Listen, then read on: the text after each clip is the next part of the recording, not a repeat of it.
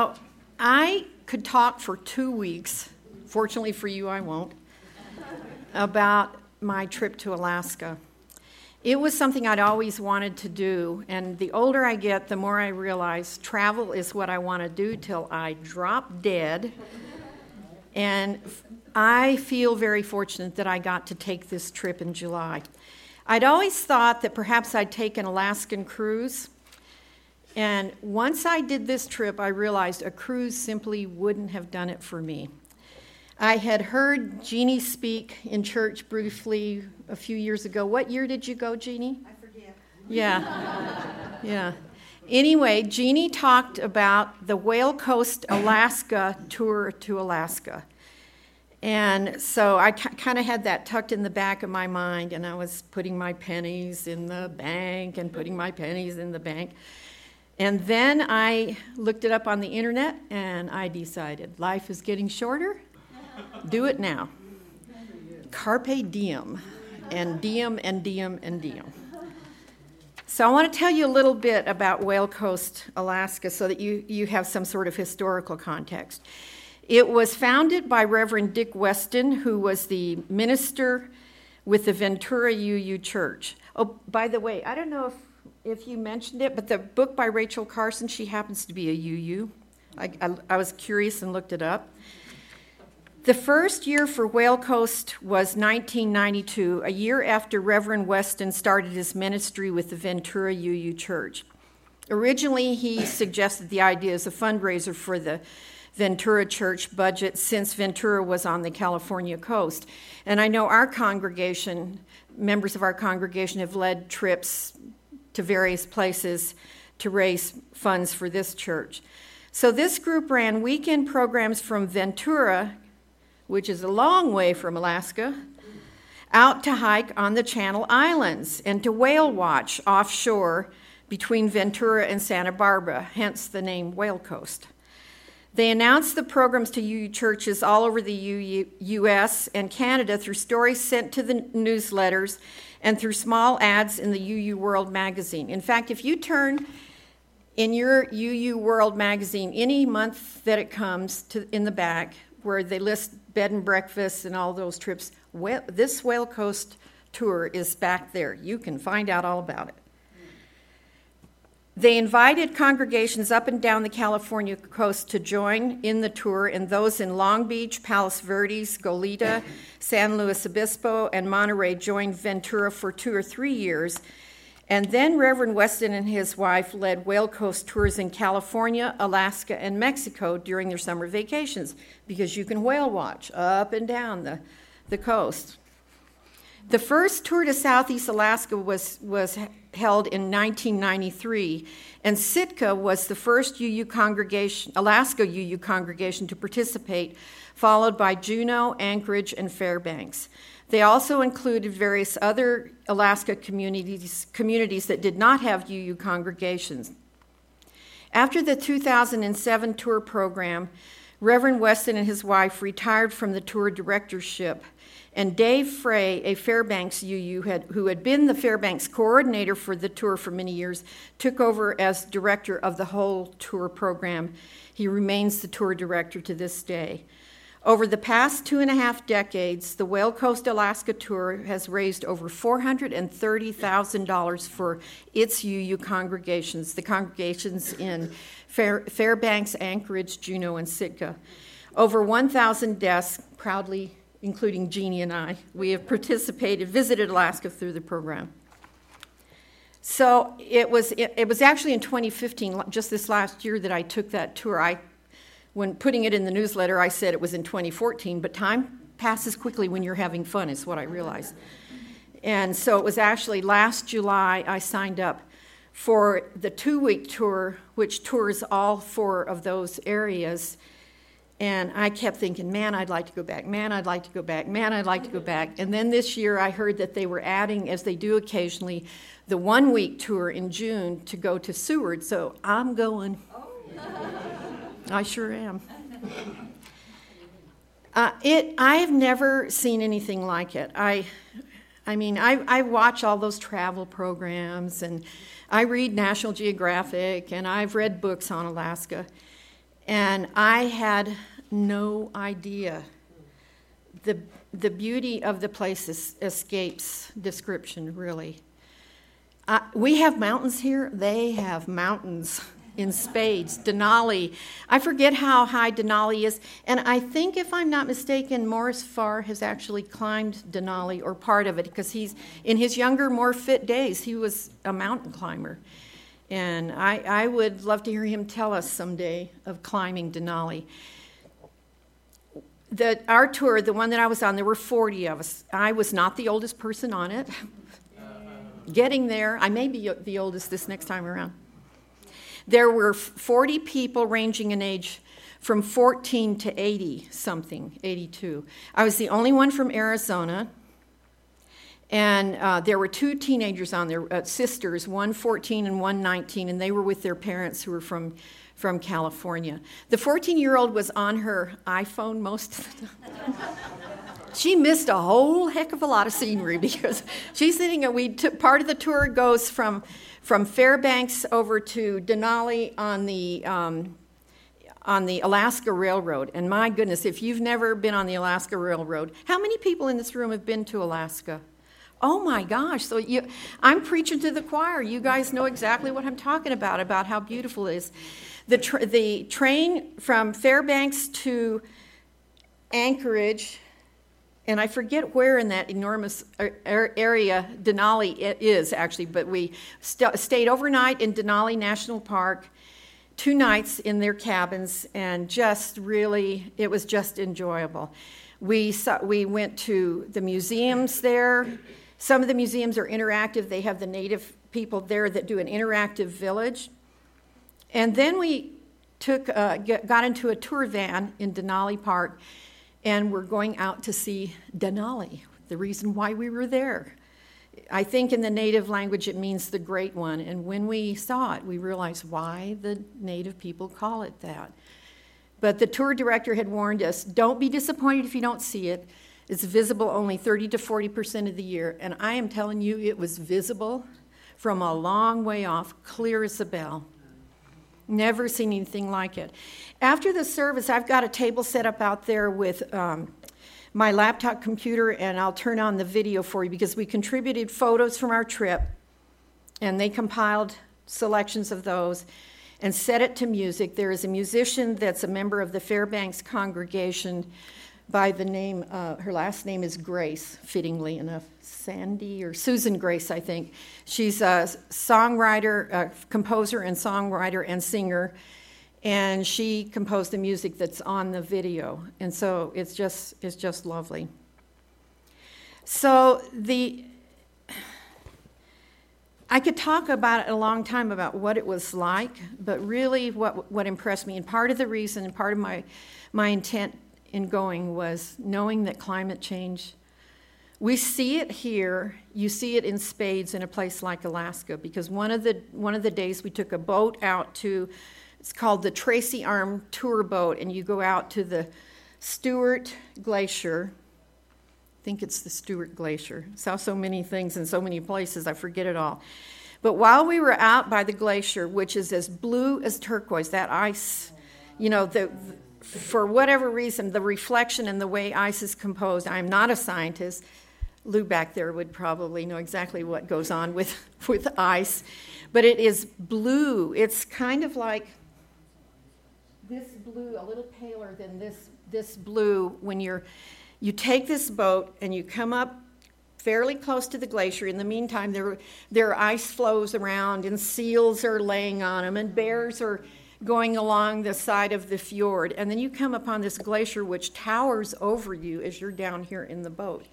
And there's this huge blue cliff, and on one end water is pouring out because it's in July after all, but it's pouring out faster and faster these days because of climate change. And as we were watching and with our mouths wide open as I drool watching all this stuff, way down here, thankfully, comes this loud boom, and this big piece of ice broke off, and waves come up to the boat, and I'm singing this theme song from Titanic, But it was just astonishing. But there was examples of climate change warming. It's summer, after all. You expect that kind of thing to happen anyway.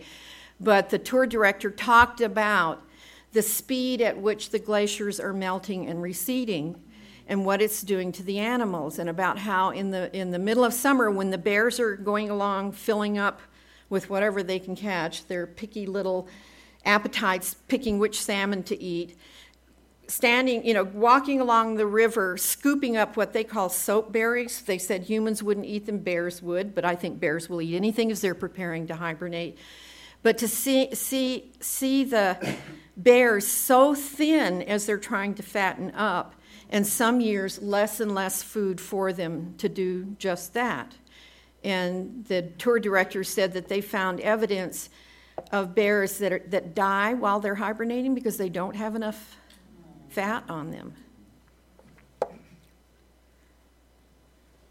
So I wanted to see some of this.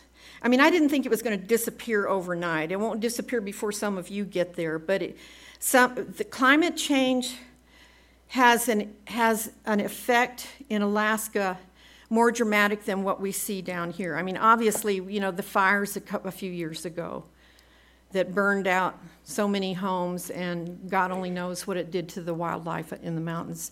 So we see it here, but it is incredibly dramatic up there. And I don't understand the science of it all,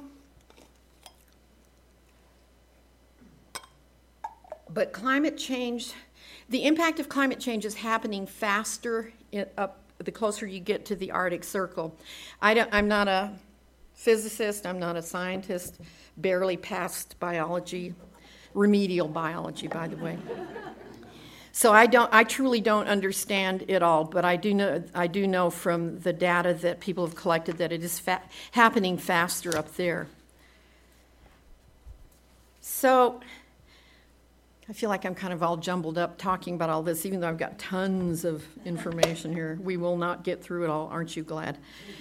The other interesting thing to me in going there was learning a tiny little bit about the Alaska Native people. Their Native people have been treated as badly as ours have down here. Big surprise. And the reason for that tends to be, by and large, whether it's down here in the lower 48 or up in Alaska or in Hawaii or almost any place else around the earth, where they have resources, other people want those resources. And the Native people in Alaska, they're made up of indigenous groups called, I gotta get my glasses on to read these terms, Inupiat, Yupik, Aleut in the Aleutian Islands, Iyak, Tlingit, Haida, Smimshian, and a number of other northern Athabascan cultures. They are identified by language groups, and currently the Alaska Natives are enrolled in federally recognized Alaska Native tribal entities, who in turn belong to 13 Alaska Native regional corporations who administer land and financial claims. But in the mid-18th century, coming over from Siberia by ship, the Russians began to trade with the Alaska Natives, especially when they learned the quality of their furs. Otters were very nearly wiped out, brought to extinction because of the hunting and for their furs. In some of the museums they're very interactive, and so I actually touched an otter pelt, and I thought, you can feel the reason why they were hunted for their pelts. It is like fur that I wouldn't wear fur, not interested in it, it's too warm down here to begin with. But I could see why otter fur was hunted and made into coats and capes for wealthy people. So the Alaskan Natives were taken advantage of for their resources. Of course, it's oil now, and the oil boom. We took the train through Wasilla. I looked for Sarah Palin to wave to her, but I didn't see her. But sorry, I just had to throw that in. So oil was a big thing up there. Timber, certainly. Fish, obviously. If you eat fresh salmon, wild-caught salmon, you'll never bother to eat any other kind. It tastes better than anything else I've ever eaten. I made I made a pledge not to eat farmed salmon ever because I saw the Macaulay fish hatchery as during the spawning season, the fish are going up these ladders built where they come into the rivers, and the females get up there and they're then caught. They're full of eggs. They're cut open alive. I mean, they're going to die anyway. I know that, but I'm not. When I saw how they did farm salmon, I just decided it isn't worth it to me. And it won't save all those salmon, but I just made a pledge. I love salmon, but I'll eat wild caught, and I won't eat farm salmon anymore. The vegetarians in the community here would even have a talk with me about the wild caught salmon. So I did some research, and I found some interesting data, probably not astonishing to us, on climate change in Alaska. The impacts of climate warming in Alaska are already occurring, clearly. I mean, it's been occurring for a long time. These impacts include coastal erosion increased by storm effects, sea ice retreat, and permafrost melt. So what's happened in the coastal areas of Alaska, whereas sea ice, which used to last a lot longer, that melts away sooner now. Things warm up faster. No, it's not there anymore. Well, okay. It's not there anymore. Okay. Some of it is. No, it isn't. I didn't know this was going to. Anymore. Could we have the discussion afterwards, perhaps? Thank you. Well, I mean, it's worse than you think. Okay. It's bad, regardless. However, back to what I was just saying. The sea ice protected the coastal regions, and that's what's happened. In fact, they are actually evacuating from villages. They're called Shishmaref, Kivalina, and Nutak, and they've already begun evacuation plans. So those people are having to move out. And island nations around the world, as sea levels rise because of glacier melt and other effects, and the sea warms, the storms that we're seeing now, I mean, I don't consider myself having lived such a long time that I can see this huge perspective, but you look at some of the storms we've had and what climate change has done with the impact just on the areas that we live in and that we know.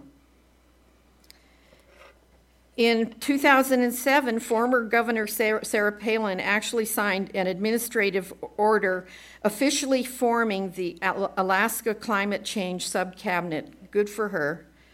And the subcabinet is charged with preparing and implementing an Alaska climate change strategy. I don't know. I could look it up, I think, and find out a lot more about that. Alaska has seen more forest fires than it ever used to. In fact, native peoples further up in the Arctic for a long time, and maybe even now, didn't even have a word for forest fires. They had nothing in their language for it because they had never seen it before. And so what they're dealing with now, last year, we were warned right before the trip started that we might be flying in with smoke in the air because of the forest fires. I feel fortunate that they got those fires under control before our group came in, and we didn't see any evidence of that. But people were talking about that up there, and had people who had never really had much discussion about it at all because it was such an unusual thing. There was an article in the March 2010 issue of Smithsonian Magazine. The author is Bob Reese, maybe. He says, I came to Barrow to learn about ice and climate change from Eskimo elders and hunters and from scientists. For 2 weeks, I'd been visiting Alaska coastal villages as a guest of the Coast Guard. And what I heard was disturbing. He actually called this article Barrow, Alaska, Ground Zero for Climate Change. The coastal storms had become so dangerous that some villages, lacking the shore ice that was used to protect them, had to be moved miles inland. In one village, I watched the Army Corps of Engineers build rock walls to shield against fierce waves, and that was something they'd never before had to experience. Fish species from warmer waters were showing up in fishing nets. Insects that no one ever recalled seeing before, such as spruce bark beetles, which kills trees, which we're familiar with down here, because in places like Colorado, I drove up a highway one year to Vail, and the whole hillside in the springtime, the pine trees were all brown because of these bark beetles. So we know that here until fairly recently. They hadn't known that up there. Insects were falling from the sky. There was a proliferation of flies that make caribou sick. Inland, the elders told me, tundra lakes were disappearing, and with them drinking water and nesting grounds for millions of migrating birds. Riverbanks without enough ice to shore them up were eroding, filling the waterways with silt. When hunters went out after moose, their boats increasingly ran aground in flats. The Arctic is warming twice as fast as the rest of the planet, according to a 2004 Arctic Climate Impact Assessment report. Summer ice in the region shrank by nearly 40% between 1978 and 2007. I can't imagine what it is now. This is a 2010 article. Winter climates have been several degrees Fahrenheit warmer than a few decades ago. Every winter, you hear reports on the radio. I hear it on NPR periodically, and even on the news out of Tucson, the Tucson feed, when they do the weather. January was the warmest month around the world on average than ever before. And so we feel it here. They see it there in ways that are far more graphic and evident than what we even realize. I drive across the river and I look for water levels. Like, that doesn't really tell you anything, but nevertheless, I feel a sense of anxiety when I can't see water in the river. In Bisbee, if you go up the highway to the tunnel, on the left-hand side, some of you have probably seen the falls that come down when those those places up there fill with water. And this summer, I don't recall this past monsoon seeing much of anything. There was a little bit coming over, but so I know that in this grand scheme of things, those things are minute by comparison to what happens in places like Alaska. And when the native people don't even have words for forest fires.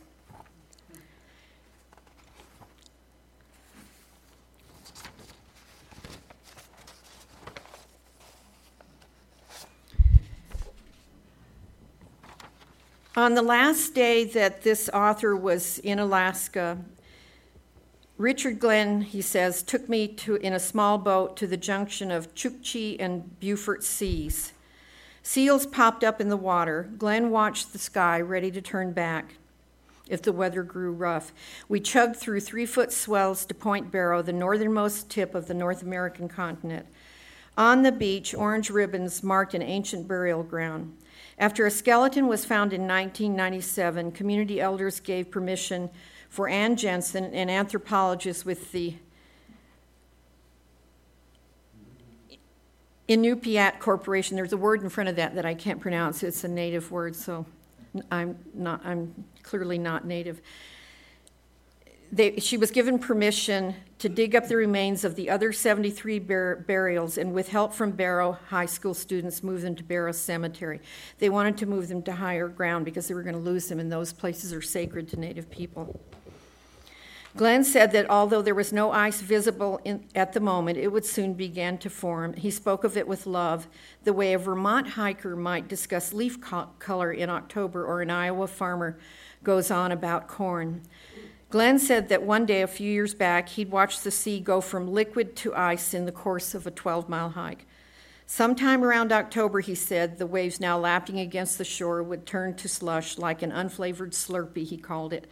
And then as temperatures dropped, the slush would congeal and become rigid. Colder still, and the ocean would break against itself and form mountains, ranges of ice called plate tectonics on a smaller scale. Snow would cover it, and in spring the ice would weaken. You can notice it and smell it, he said. The animals know it. Finally, the whales, seals, and ducks would start to come back to Barrow. That's how it always happened. That's the way it is supposed to happen. As the worsening weather closed in, Glenn turned the boat back to shore. He wasn't worried, he said. He would cope with climate change just as he'd coped with other changes he'd seen. We may have to learn some new weather patterns, he said, but we always have. And what struck me as I read this, there's a lot of technical stuff in this, but I was struck by the human reflection on climate change and what it does to things that we love.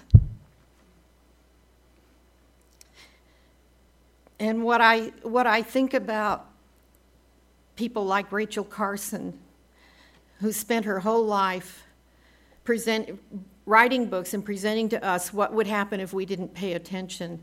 And so, over the years of my life, not as long as some, but I never thought about climate change. I never thought, it never occurred to me, really until I moved to Arizona, what it does. And I spent a few years volunteering down at the San Pedro with a group that bans and does research, long years of research now on hummingbirds.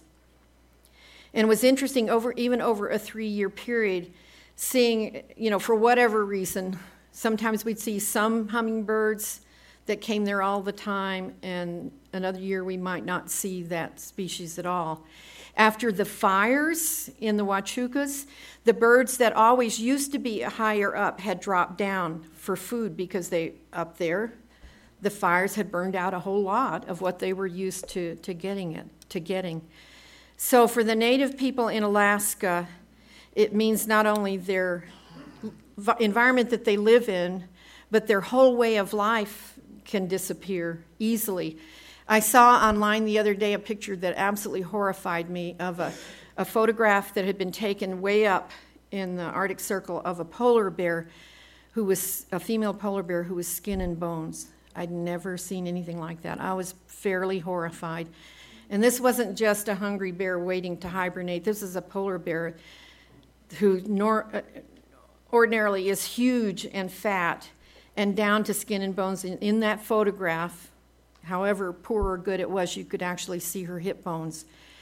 And so it brought home to me this. And the congregations up there, the UU congregations, are very involved in climate justice issues and Native people issues, because the Native people up there face the same things that our Native people here do: poverty, suicide, rampant alcoholism, and drug abuse.